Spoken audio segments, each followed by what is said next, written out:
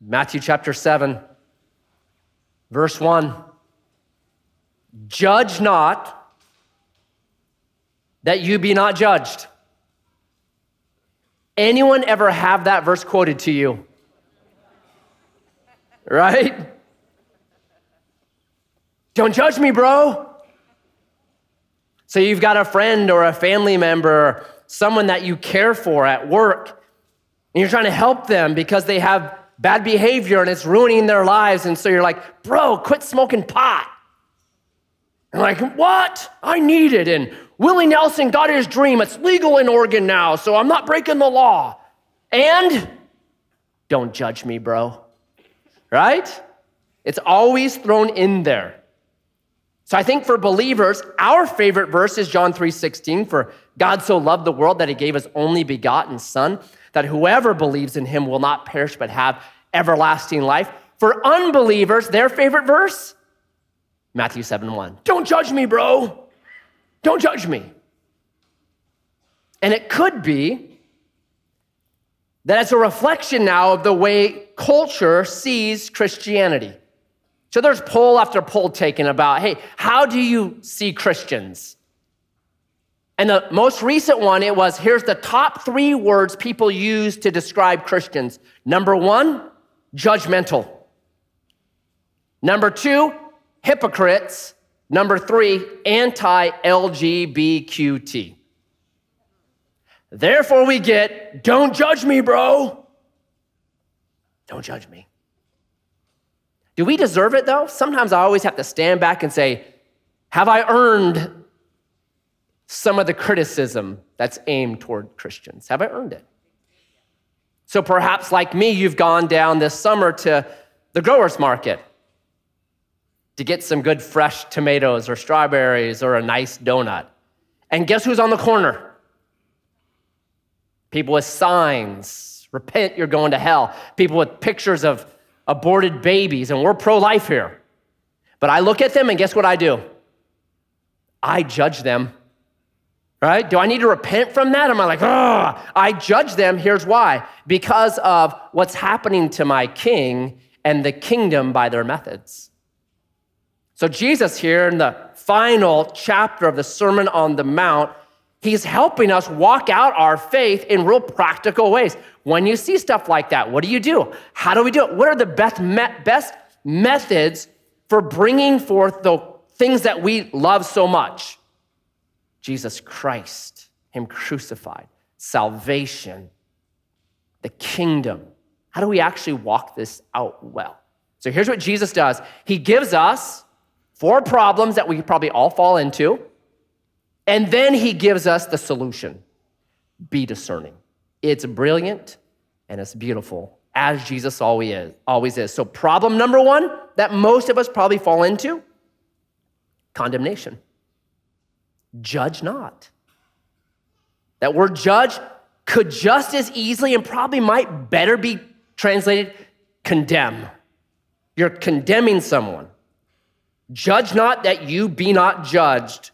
For with the judgment you pronounce, you will be judged.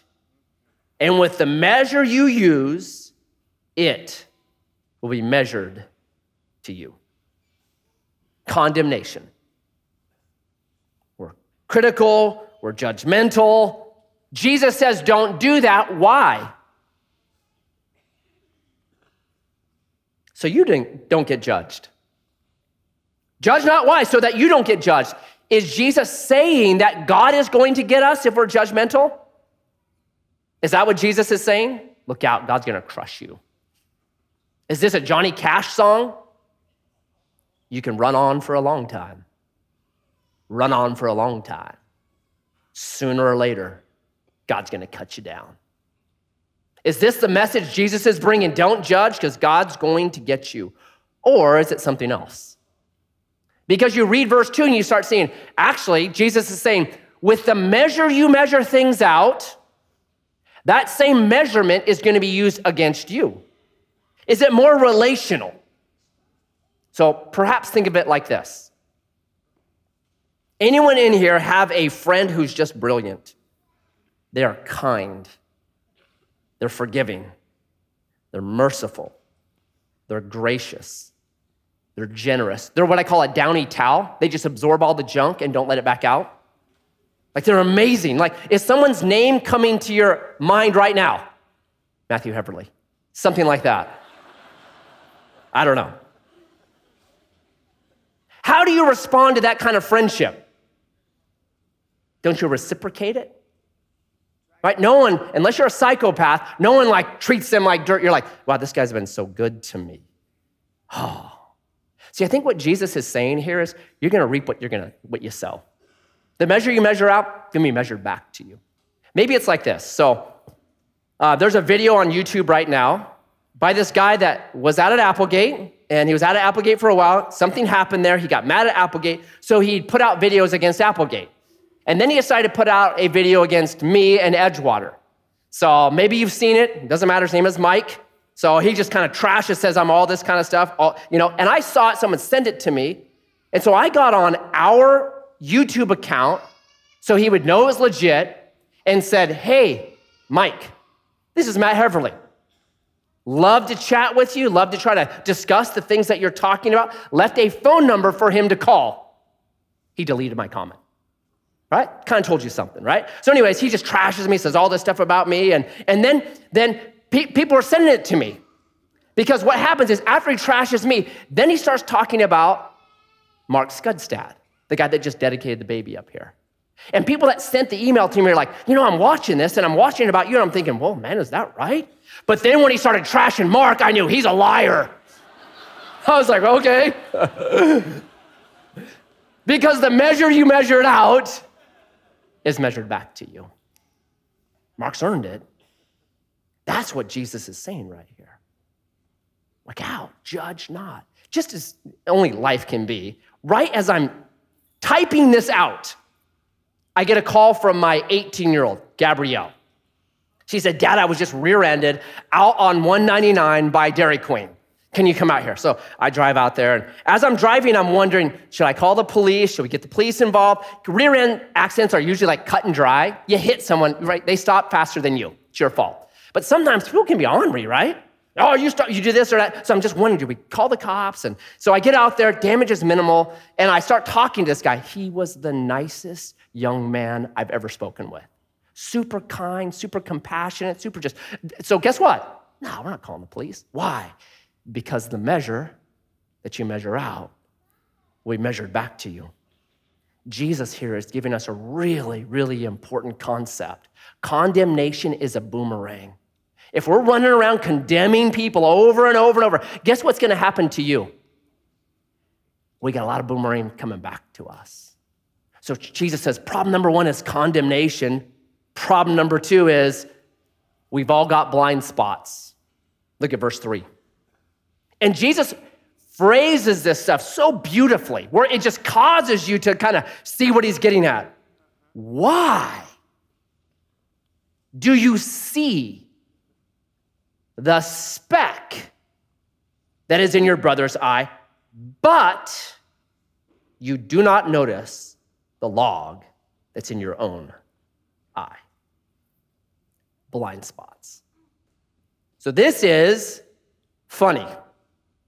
It's 2,000 years old, so we don't get humor. Often cross-cultural humor doesn't work, but this is like slapstick, Three Stooges comedy. A dude with a gigantic log sticking out of his eye, trying to help somebody in a very sensitive area of their eye get a little speck out, right? It's ancient comedy, kind of lost on us, but that's okay.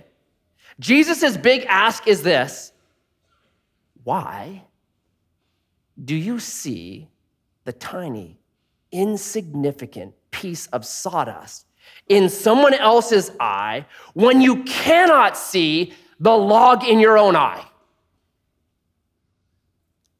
Because we all have blind spots. So at my house, you can ask my children, I am constantly saying, close the door. I pay for heat or cool, and you are wasting my money. Close the door. Guess what my kids always say to me? Dad, you leave the door open more often than we do. I say, you're a liar and you need a spanking. I tell them. I tell my kids, hey, you need to make sure, because there are a lot in like hybrid school and stuff, get to your class on time. And then I am late to an elders meeting. Right? Because it's easy to do that. Really easy. This is the one that just got me. Like, I am anti-stealing, no matter what it is. Like, you just don't steal. You don't steal someone's Netflix. You don't steal somebody's, whatever it is, whatever subscription you don't get. No, you pay for your own. You're stealing from someone. So I'm just like dogged on that. We're like, just, that's the way I am. You are stealing. When you take something like that, you're stealing. It's stealing. And then on Friday, my son Elijah, because I love watching the Beavers, love watching football. And I don't want to pay for a subscription because it's expensive.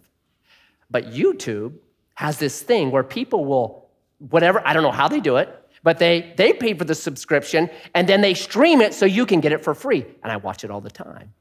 And so on Friday, Elijah's like, Dad, you're stealing every time you watch the Beavers. I said, shut up.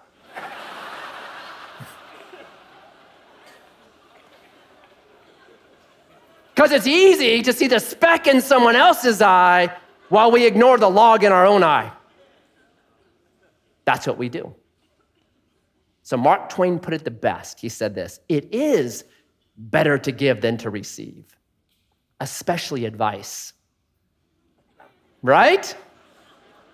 It is. It's easy to see all the flaws in your spouse and to put together a diagram and a PowerPoint presentation and give her all the perfect solutions. Am I the only one that does that? While you're ignoring the logs in our own eyes. And here's why, because we're not emotionally connected to them. Right? We can dissect other people, but we can't ourselves. We can tell somebody, man, you're dating the wrong person. He's no good for you. She's no good for you. Why? Because we're not emotionally attached. Break up with them. It's easy. Hey, you need to diet. You need to exercise. It's very easy to do that, right? Diagnose, but it's very actually difficult to do. It's very difficult to do. And so what Jesus is saying is, be careful. You're judging to condemnation. And what you need is a mirror. You need to know that you're blind. I know I'm blind, and here's how I know now. Because right now, 2023, November, I think, man, I'm hitting it. I'm firing on all 8 cylinders. I'm doing good. I'm doing what I'm supposed to be doing. That's what I believe right now. But if I just rewind the clock 5 years and go to 2018 and think back about some of the stuff I was doing then or I wasn't doing then, you know what I think about myself just 5 years ago? Man, I was an idiot. Right? Here's what I know. In 2028, if Jesus waits, I'll look back on Matt Heverly in 2023 and just be like, man, I was an idiot. Why didn't somebody stop me? Because we've all got blind spots. All of us have blind spots, and we got to be careful. Be careful, right? We condemn. We got blind spots. Thirdly, love verse 4. Or, how can you say to your brother, right? It's almost an exasperation. How can you do this? How can you say to your brother, let me take the speck out of your eye when there's a log in your own eye? We overestimate our own abilities. Let me prove it. 2 words, home remodel, right? You overestimate your own ability. Instagram fails is full of people overestimating their own abilities. And that's when you call in the pros. I do it. So back in April, I was just trying to put a shelf in. I thought I'd found the stud. I'm drilling into the stud, right? I'm like, it felt soft. I'm like, just push harder. Just push harder. And then when I drilled in, I heard this psss. I'm like, what in the world in a wall makes a psss sound?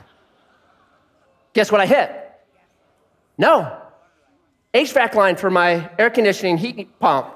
Yeah, that's oh my goodness, right? It's old, it's R22. They don't even make this stuff anymore because it's killing everybody. I'm like, there's 10 grand for a shelf, right?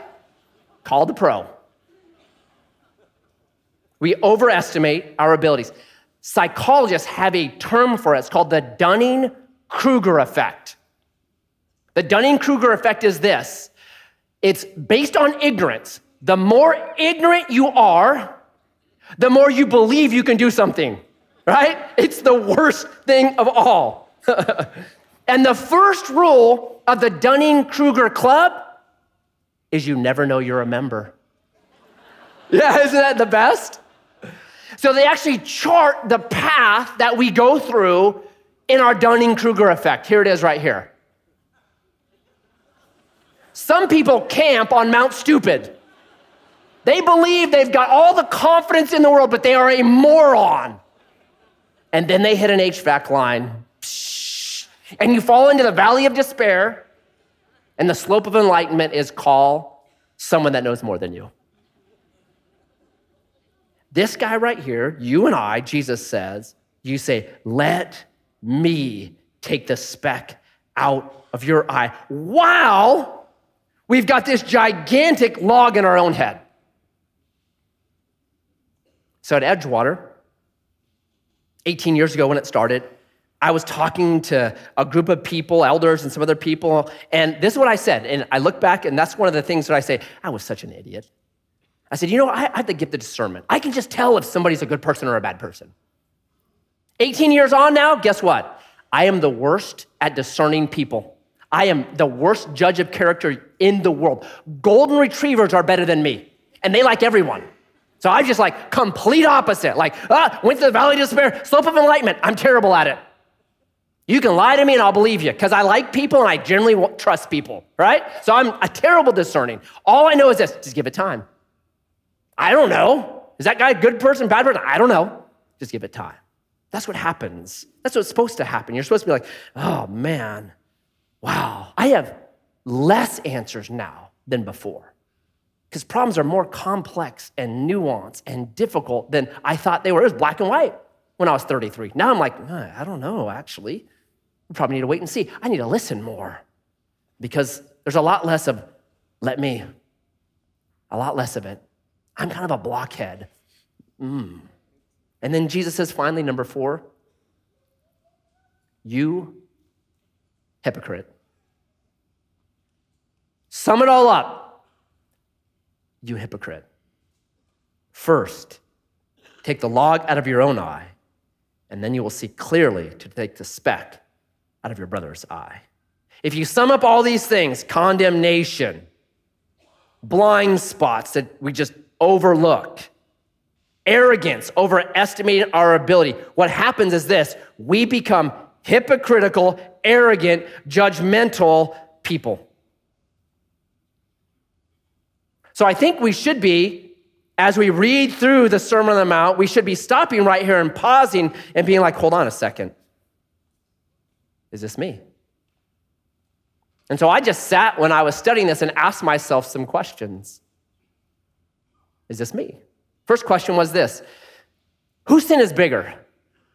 My spouse's sin or my sin? My roommate's sin or my sin? Because if I don't say mine, I'm on the highway to hypocrisy.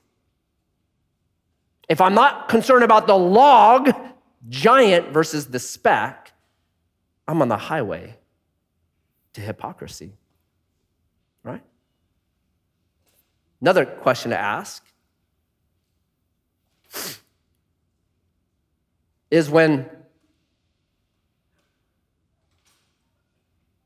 someone wants to correct me, and so they come up to me, and they'll say, Matt, I've noticed something with you. I've noticed a speck in your eye. How do I respond to that? Do I say, oh, you saw something in me, blockhead? I'm surprised you could see with that giant log sticking out of your head. Yeah, let's go. Do I immediately discount, ad hominem attack on their character when someone wants to address something to me? If I do that, probably on the highway to hypocrisy. If you're sitting here right now thinking to yourself, you know who needs to hear this message? My wife needs to hear this message. I know 5 guys that should listen to this. I'm going to send this message to 5. If you're saying that right now, you're on the highway to hell. Because Jesus is asking us to do something else, isn't he? He's asking, his big ask is actually something very different. Here's the big ask. Verse 5, you first. You hypocrite, first. If you notice something in someone else, the very first thing you should do is go look in a mirror. First, take out the log out of your own eye, and then you will see clearly to take the speck out of your brother's eye. Whenever I see something in someone else, as a Christian, my first response should be, I have impaired vision. I'm not seeing correctly right now. That should be my very initial response. I have impaired vision. I better look in a mirror first. I better see if this is me first. That should be my very first initial response. Maybe it's just reflecting me. And I'll tell you the best mirror in the world for you know what it is?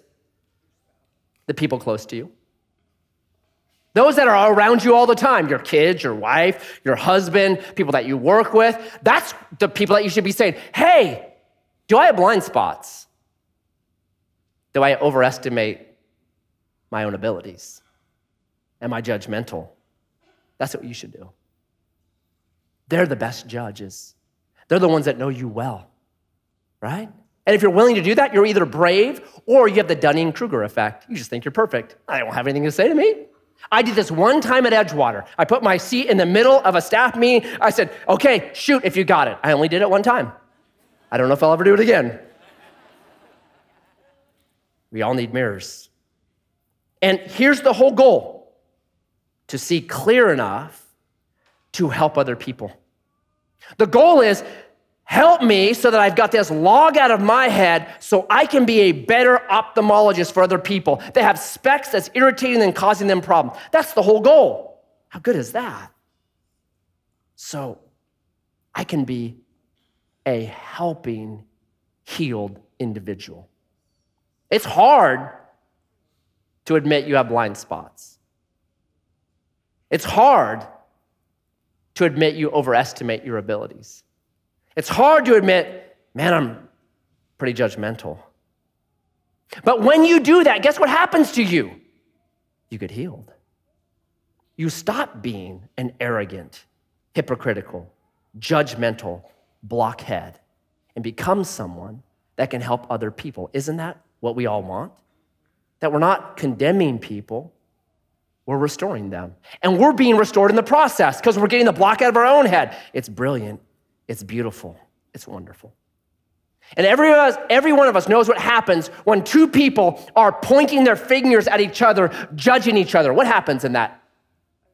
You have a fight. You have division. We all know what happens when there's one person pointing his finger and the other person is owning their junk. What do you have there? You have a bully. What do you get when you've got two people willing to look in the mirror, willing to evaluate themselves, willing to own their own junk, repent of it, be healed from it, and help other people? What do you have then? Man, you've got the kingdom of Jesus Christ. That's what he wants for us. It's brilliant and it's beautiful. And now Jesus does something as only he can do. He balances it. Check out this balance, verse 6. Do not give dogs what is holy, and do not throw your pearls before pigs, lest they trample them underfoot and turn and attack you. Jesus, after all this, now says this: be discerning.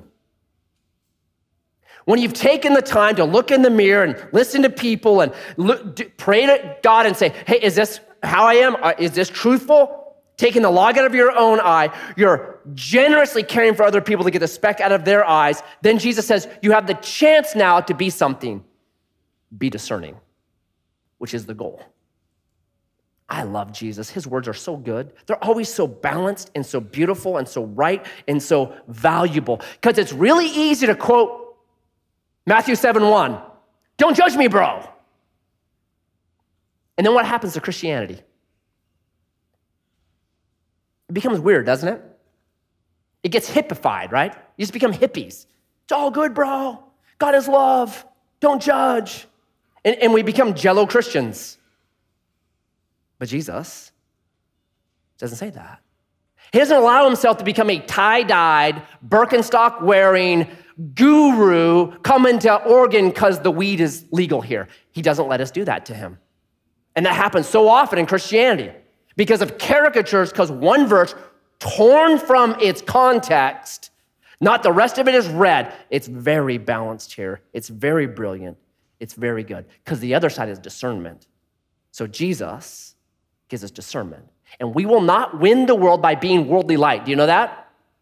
Just being a little bit less bad than the culture. Just inching along. No, we won't win by being worldly light. We win when we're full of grace and full of truth. The balance of those two beautiful virtues, which is what Jesus is going to ask us to be. So Jesus looks out and he says this, do not give what is holy to dogs. Do not throw your pearls before pigs. Now today, when we think about dogs, what do we think about? Our pets. Dogs have been elevated, I think, to the wrong spot in our culture. Pets, I think, have been elevated to the wrong spot in our culture. There is a vet practice down in Georgia that does kidney transplants on cats. It'll cost you about a $40,000 check, gives your cat about 18 more months of life, and you're taking a kidney from an unwilling volunteer, right? Well, that's nutty to me. So we have this idea about dogs that's very high. Jesus is from a culture where dogs were scavengers. Think of the hyena stealing the meal from the cheetah that's going to feed her brand new cubs, and if she does not get that meal, she and her cubs will die. That's what Jesus is talking about. Scavengers, diseased. They'll turn and they'll bite you. And now it's holy. It's God's word. Don't give holy things to dogs. How about pigs? If you know anything about the Jewish faith, pigs are unclean. They're not kosher. And are pearls valuable? Yeah, a pearl could buy enough food to feed a pig probably for its entire lifetime. But does a pig know that? No. It has no value to a pig. You could go out to the pig pen with $1 million in pearls and throw them out to the pig, and what's the pig gonna do? Sniff them, say, I can't eat these. Look at you and say, I could eat you though, and attack you. And that's what Jesus says is gonna happen. So let's try to put this all together here. Jesus is saying there is a right way to go about the kingdom. Sharing holy things, giving the pearl of the gospel. Matthew 13 tells us it's the gospel, giving the pearl of the gospel people. There's a right way to do it. Is it with signs and pictures? Is that the right way to do it? So I remember the very first time I ever saw like that group of people that they have the signs with repent, hell's coming for you, fire on them, the pictures of aborted babies, and we're pro-life, we defend that 100%, right? First time I ever saw it was at a church in the park, maybe 6 or 7 years ago. And they'd set it right by where everyone was gathering for the church in the park in June. I remember like, what is this? Seeing these pictures. So I just walked over to the guy. He had a camera on recording everything. And so I just wanted to ask him some questions. I'm like, hey, what's going on here? What are you doing? He's like, I'm out preaching the gospel, man. I'm like, that's the gospel right there? That's the gospel. Oh, okay, all right. And that's kids will be here? Yes, they need to see this because it's a sin. I said, so kids need to see sin? Absolutely, they need to be aware of it. I said, do you think pornography is a sin? Absolutely, pornography is a sin. So should I go around with a picture of a naked woman on a sign saying pornography is a sin? He goes, no, you shouldn't. And I said, you shouldn't do that either. Well, we go on, start talking. I said, well, why are you here this morning? Why here? Because it's mostly going to be Christians here, right? As Christians, we're coming to church. Why are you here? Because you know what? People just need to know, and they're not doing enough and all this kind of stuff. And I said, okay. I said, so you've chosen a spot where pretty much only Christians will be to share this. Yes. I said, okay, that's great. A lot of time, right? He goes, I go all over the Pacific Northwest. I've been doing this for years and years and years. So I said, okay, lots of time in this.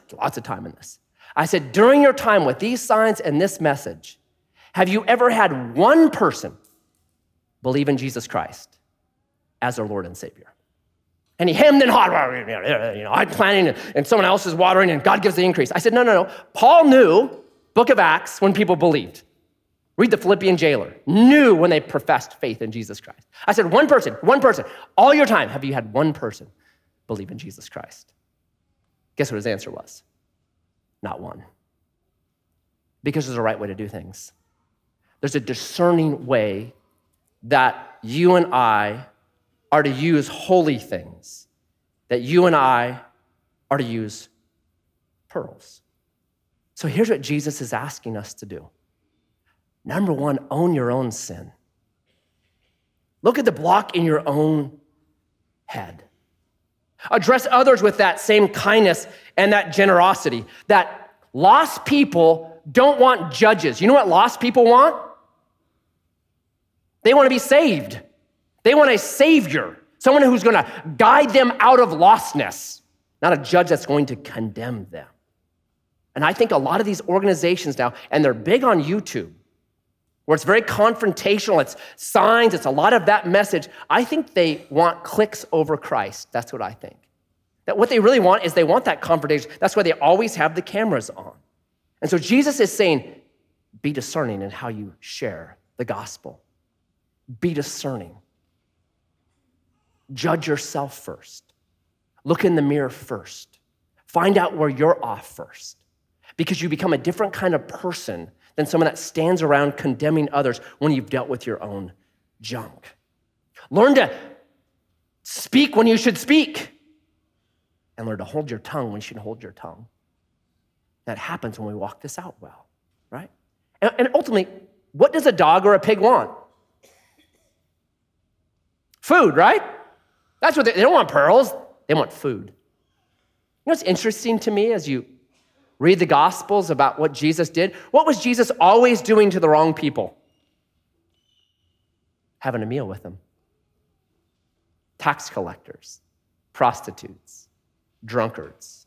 He was always having meals with the wrong people. You know why? Because Jesus was a bridge builder. I'll come, I'll invest in you, I'll talk to you, I'll ask you questions. How many times did Jesus ask questions? Over and over. I'll ask you questions so that I can present to you, when you're ready, the pearl of the good news. That's what we're supposed to be doing. Having meals with people, building bridges into their life. I think people are like a bank account. You better make an investment into their life before you can make a withdrawal. They better know how much you care because they can care less about how much you know. And so Jesus is saying, be bridge builders. Be discerning. Discern your own junk. Discern when to speak and to share in people's lives so that they can believe in me. So I sent this out to staff a couple of weeks ago. And it was a poll done, and the poll was real simple. Why do people come to church? You're an unbeliever, you haven't been to church yet. Why did you go to church? Here's the top 4 reasons why people went to church. Number 1, they saw an ad. So this could be a Facebook ad or an ad in the yellow pages or in the newspaper or something. They saw an ad, 2%. They had an organized visit. So a group from the church got together and they kind of went out and canvassed and knocked on doors and said, hey, we're a church and would you like to come? 6%. Pastor visits. So I go out, knock on doors and invite people. I'm the pastor of so-and-so church. Would you want to come? But here's the reason why most came to church. 86%. Why? Because someone built a bridge into their life. You're my friend. You showed you cared for me. You've taken care of your blockheadedness. You're looking at the specs and trying to help me.